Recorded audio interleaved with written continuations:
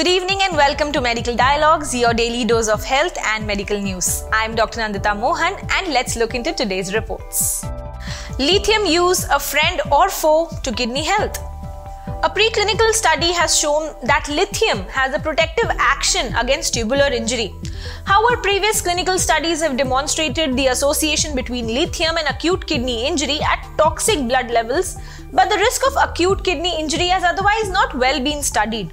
Lithium remains the most efficacious therapy for a significant proportion of patients with type 1 bipolar disorder. Despite the therapeutic advantages, the use of lithium has been decreasing, at least in part because of the perceived risks surrounding the use, including the potential for nephrotoxicity with long-term use. In a recent study, researchers have reported that lithium use does not have a direct impact on the incidence of acute kidney injury. However, they noted the lithium intoxication, the duration of exposure, as well as the lithium levels in the blood might increase the risk of acute kidney injury. That's all for today. I shall see you tomorrow. Never miss a medical update from Medical Dialogues. Like, subscribe, and press the bell icon.